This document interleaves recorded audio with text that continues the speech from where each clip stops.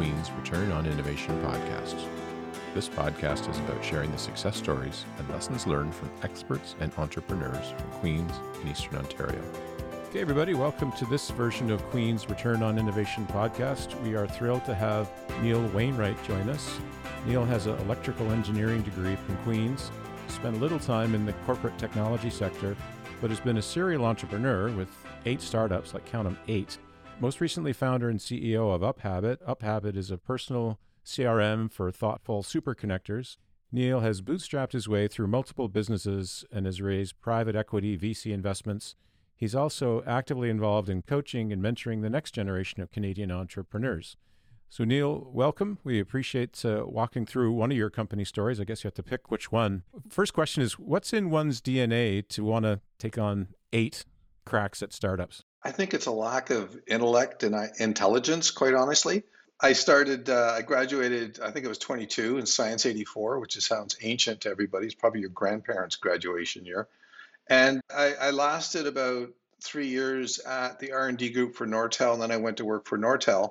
But then I just thought, it's taken them 9 months to promote me, and I thought I could be a startup the next day and be a CEO. So I thought I'd jump a few levels and become a CEO instead of waiting for Nortel to give me a promotion, which was stuck in HR for almost a year. Just frustrated with the pace of corporate, you felt you could be just innovative on your own. Which of the 8 should we talk about to go through your journey so that students can get a better appreciation from the process and maybe learn from any lessons or words of advice you have as you go through the different stages of developing a product and getting MVP and going to market and all those things? Yeah, I'd probably say that my prior one to this one was a company called, and it still exists, called Nexonia, Nexonia.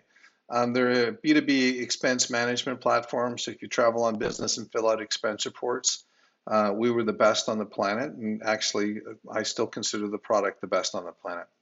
But I haven't owned it for 5 years. Sounds like a good one. So let's start with that one. When that company got started, what was the burning problem or customer issue you were looking to address with that? Well, it's really interesting, Jim, because what had happened is I had built businesses, and prior to that, obviously, that was my 7th, and now I'm on 8. And one of the things that I'd done along the way is I'd become a consultant, and I would just do like tech, IT, software development consulting to kind of pay the bills while I worked on ventures, or maybe just as my full-time job. And I found that there was never an expense management and timesheet product that worked really well. And just prior to starting Nexonia, I had a small consulting business that I did sell in the .com era. I sold it in 1999. And we always struggled with how do we track the consultant's time and expenses. So it came out of the personal need or a personal gap that I saw in the market, and I wanted to solve that. So a lot of it has to come from within, and in that case, that's the reason why. We often hear great success stories of founders that start companies based on a problem they themselves have had. So you start right out of the gate with the so-called founder market fit, where you're experiencing the pain point yourself. And so with that idea, what was the genesis of pulling a team together and deciding on building a product and figuring out what the smallest product you'd need to start getting traction in your particular market segment? How did all that unfold? Well, I was on a beach volleyball team with my company. And one of the guys that was playing in the beach volleyball team, we were having beer after a game, and he looked at me and said, we should do something, build a company together. And I said, oh, sure, I got an idea. And I said, it's this. He said, that sounds like a good idea. And we said, okay, let's just write some code and sell it to Google in 6 months and retire. It didn't quite happen that way. We took 18 months to get our product right before we launched it in the market. And I will tell you that the revenue was basically flat, which means when you start at zero, it's mostly zero, for about 5 or 6 years.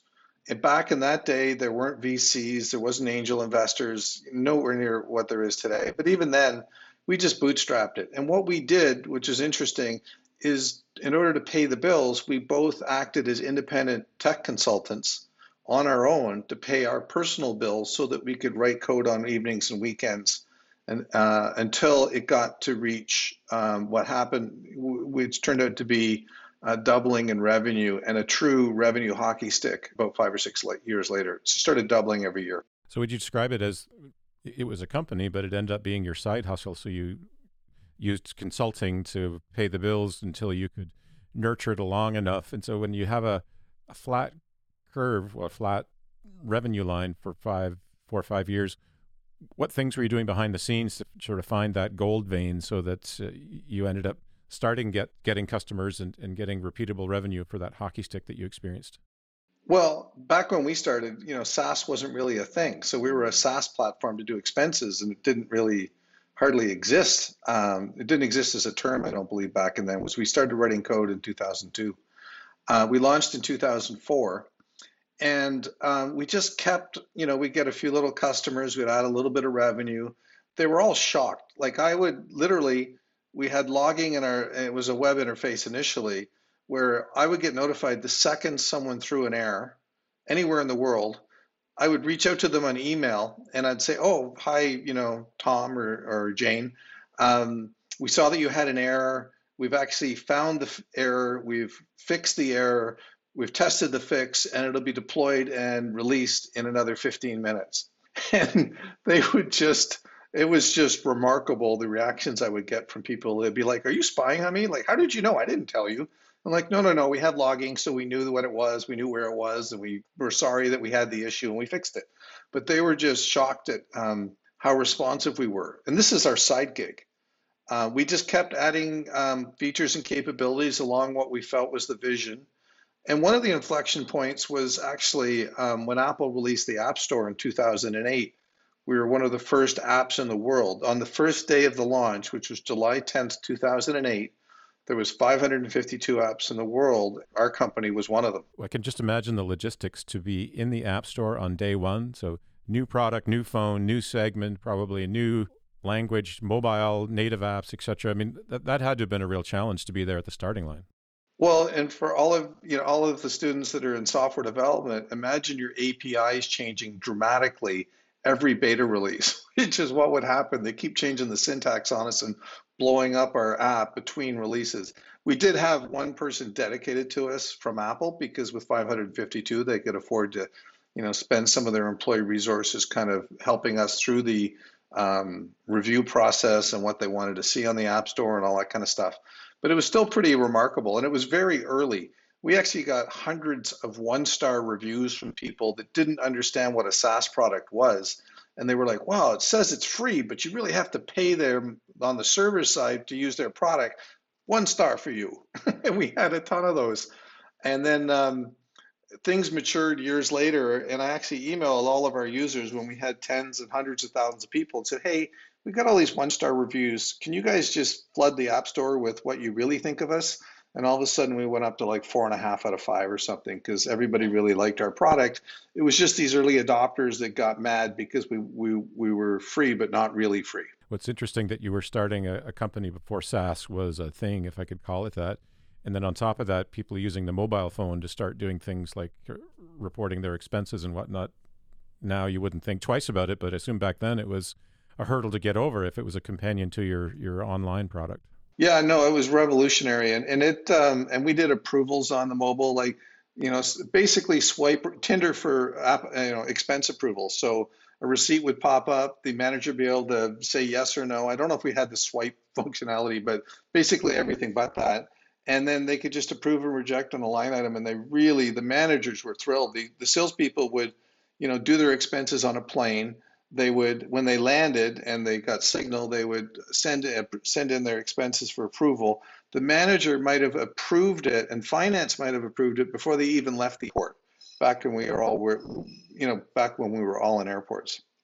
And so, as you're going through that time, talk about how much time you would have spent talking to customers and building code. When you look at some of the best startup practices you hear, and I mentioned this on most of these interviews I ask, is Y Combinator and Paul Graham saying, in an early stage of a startup, you should be doing 2 things: talking to your users and building your product, and that's it. Going back and forth, 2 things. Would you say that's a fair mantra to think about?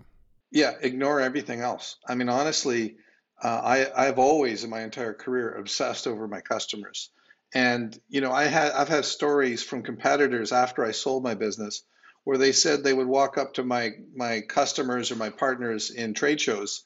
And they would look up at my competitor's badge. This was Expensify. You might have heard of them. Look up at my competitor's badge, and they would just say, I'm with Neil. and then they'd walk away. It was pretty amazing to hear those. And I heard the stories from my competitor after I sold the business. So it was like dealing with a brick wall trying to penetrate our customer base because we were so obsessive over them. And when it comes to code writing, um, I wrote all the original UI when it was back in HTML. I didn't do the Ajax side of it. We would just obsess over features and we would add features almost on a daily basis for over a dozen years. And because of that, nobody could compete with us. And we hit product market fit around when mobile started to take off. And we also built integrations with third parties, which really drove a lot of business towards us. And I often coach new startups on building deep integrations to accelerate their reach and their growth. Because oftentimes people will have some base system, whatever you want to call it, and saying, well, I can't use your product because we have this main thing and you got to work in and around it. So you're saying a primary driver for customer acquisition was resolving that barrier by saying we could integrate with your system and save you a bunch of time and make it more convenient. Yeah, like I remember we won, one of the last companies we won before I sold it was Slack. I didn't know who Slack was when I didn't know who Slack was when I won their business. It was pretty funny. But they said, you should integrate with us. And I'm saying to my engineers, should we integrate with them? What do these guys do? Kind of funny these days to think of it. And that was about 6 years ago. But I got on a call with them and I had my sales team and the rest of my team. And we were talking to them and they use an ERP platform, an accounting system called NetSuite. And I said, I remember distinctly getting on the call with him saying, okay, so now you're going to play Stump the Vendor. You guys use NetSuite. We have the deepest integration on the planet by, a logarithmic scale versus anybody else. So the answer is yes. And they said, what do you mean? I said, well, the answer is yes, because I probably already have the features you're about to ask me about. And number two, if we don't have a feature that you asked me about, I'm going to go, that's a great idea. We're going to build it and have it available in 30 days for you. So then they proceeded to play Stump the Vendor. They laughed and they tried to, and it was impossible. We literally had everything they wanted out of the box, and we could onboard a customer like Slack in under 60 minutes, under an hour, when our competitors would take 6 to 9 months to do an implementation, lots of exporting of flat files and stuff, and then it still wouldn't be really well integrated.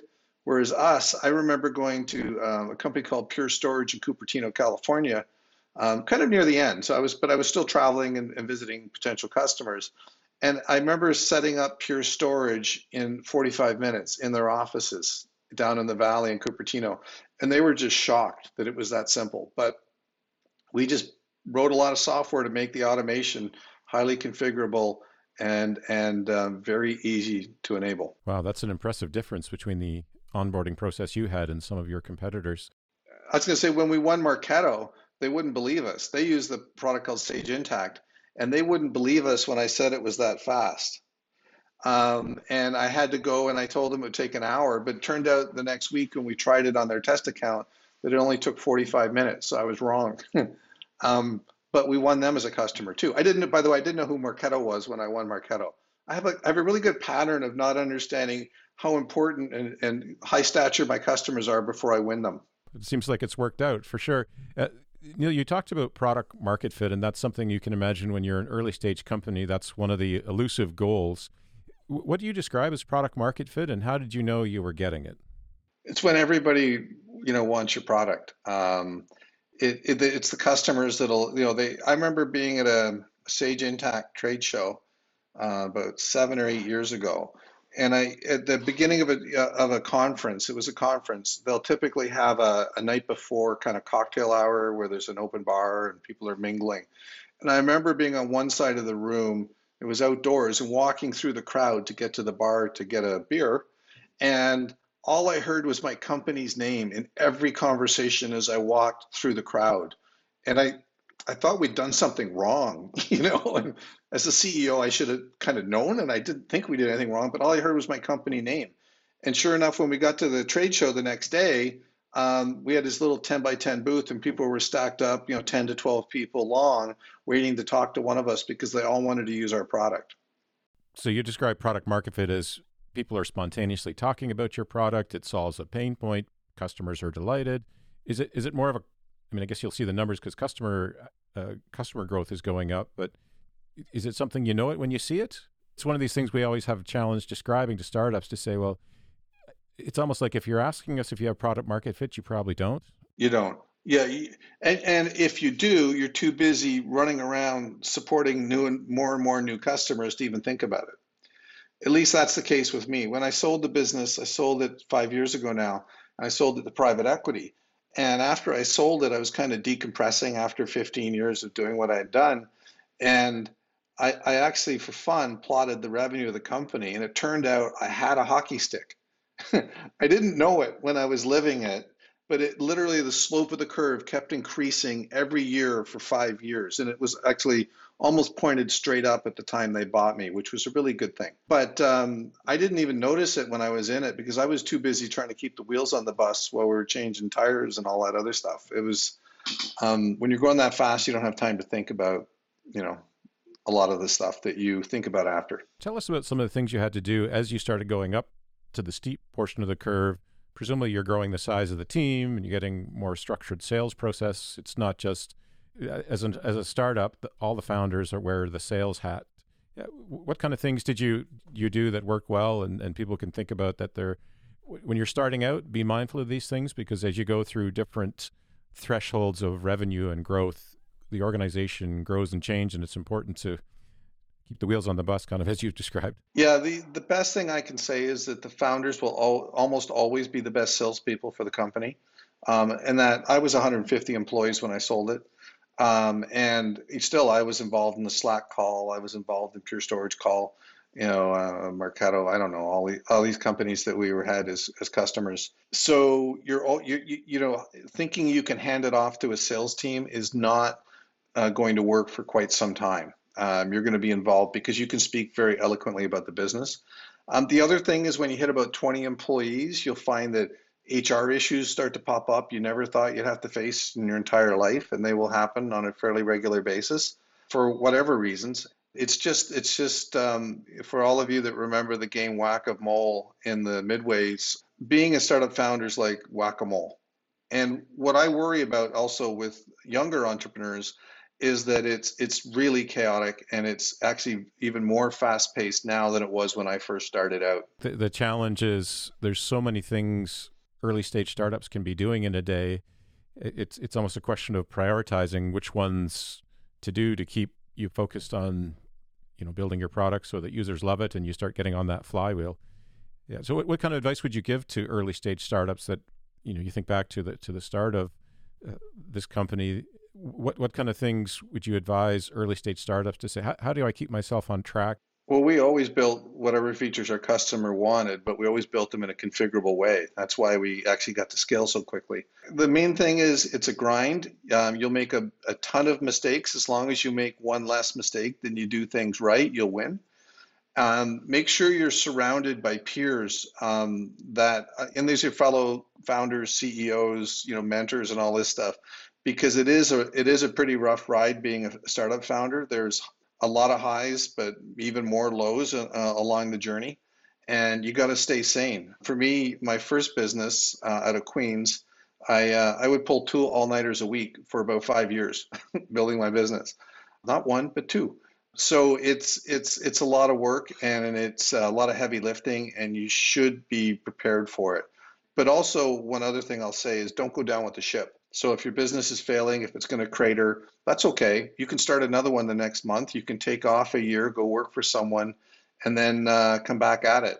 But don't feel like your entire self-worth is tied up in your business, because it isn't, and it shouldn't be. Like, my big win was my 7th business. Now, everybody's smarter than me, so it's going to happen in your first to third business, but it's not typically going to be your first one. Yeah, that's great advice. What type of things would you consider when you're forming co-founders? Well, first off, the question I ask on some of these interviews, would you ever recommend somebody be a solo entrepreneur?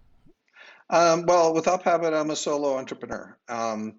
My last venture, I had a co-founder who was like the tech genius. I wrote UI stuff, but he was the genius of the back end and on making things work.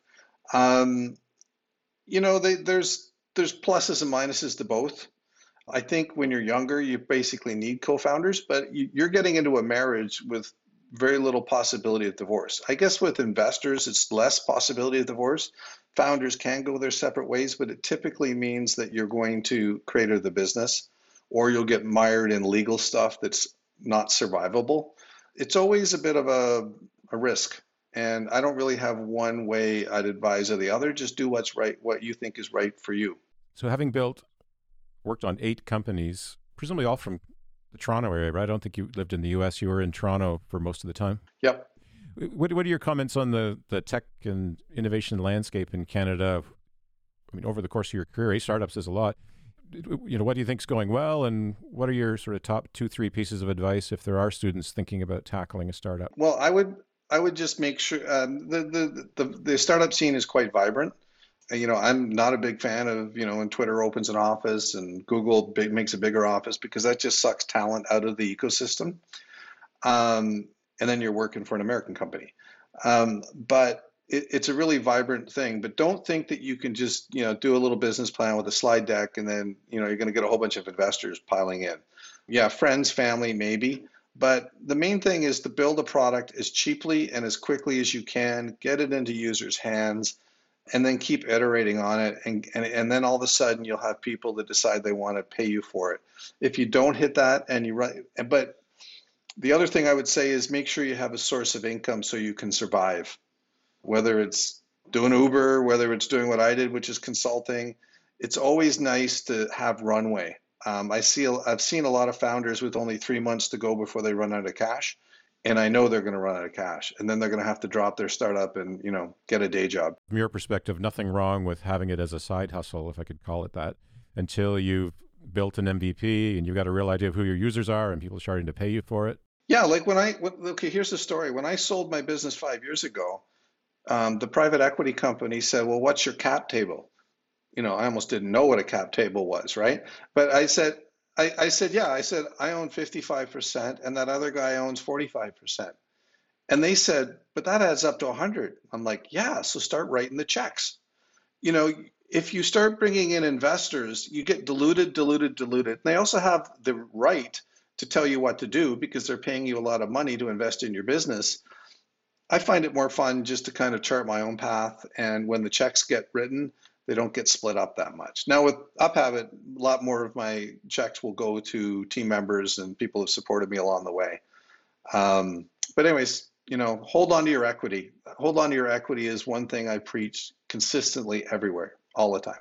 Right. You really can't go wrong if you're bootstrapping and funding yourself through revenues you generate from the business versus taking equity, which, as you say, you get venture capitalists that have nothing, for certain businesses, it's a great way to go, but they have their own set of objectives in terms of getting a return, right? So if you can control your own destiny with revenue and grow, keeping your equity yourself, that's always a good place to think about. If you own all the business and you sell it for $5 million, that's a pretty big life-changing event. If it's only split one way or one or two ways. And if you sell it for 50, 100, 500 million, you just do the math, and it's really lucrative for the founders. And I do everything I can to help founders. And I have a lot of friends that are VCs, so it's not that I don't like VCs. I just think that, my focus is the success of the founder. And by the way, anybody can reach out to me at any time. When you share this, feel free to share my my Calendly invitation, and anybody can book time with me whenever they want. That's very generous of you. We'll absolutely take you up on that. Neil, it's been absolutely wonderful chatting with you. Just an amazing story. 8-time startups, all from Canada. I mean, we've just touched on a few of them, but I can imagine the stories you've got along the way of building all those businesses. Hopefully the students and grad students listening to this will have learned something they can apply to their own business. So really appreciate you taking the time with chatting. My pleasure. It was a real pleasure, and I wish all the students great success in their careers.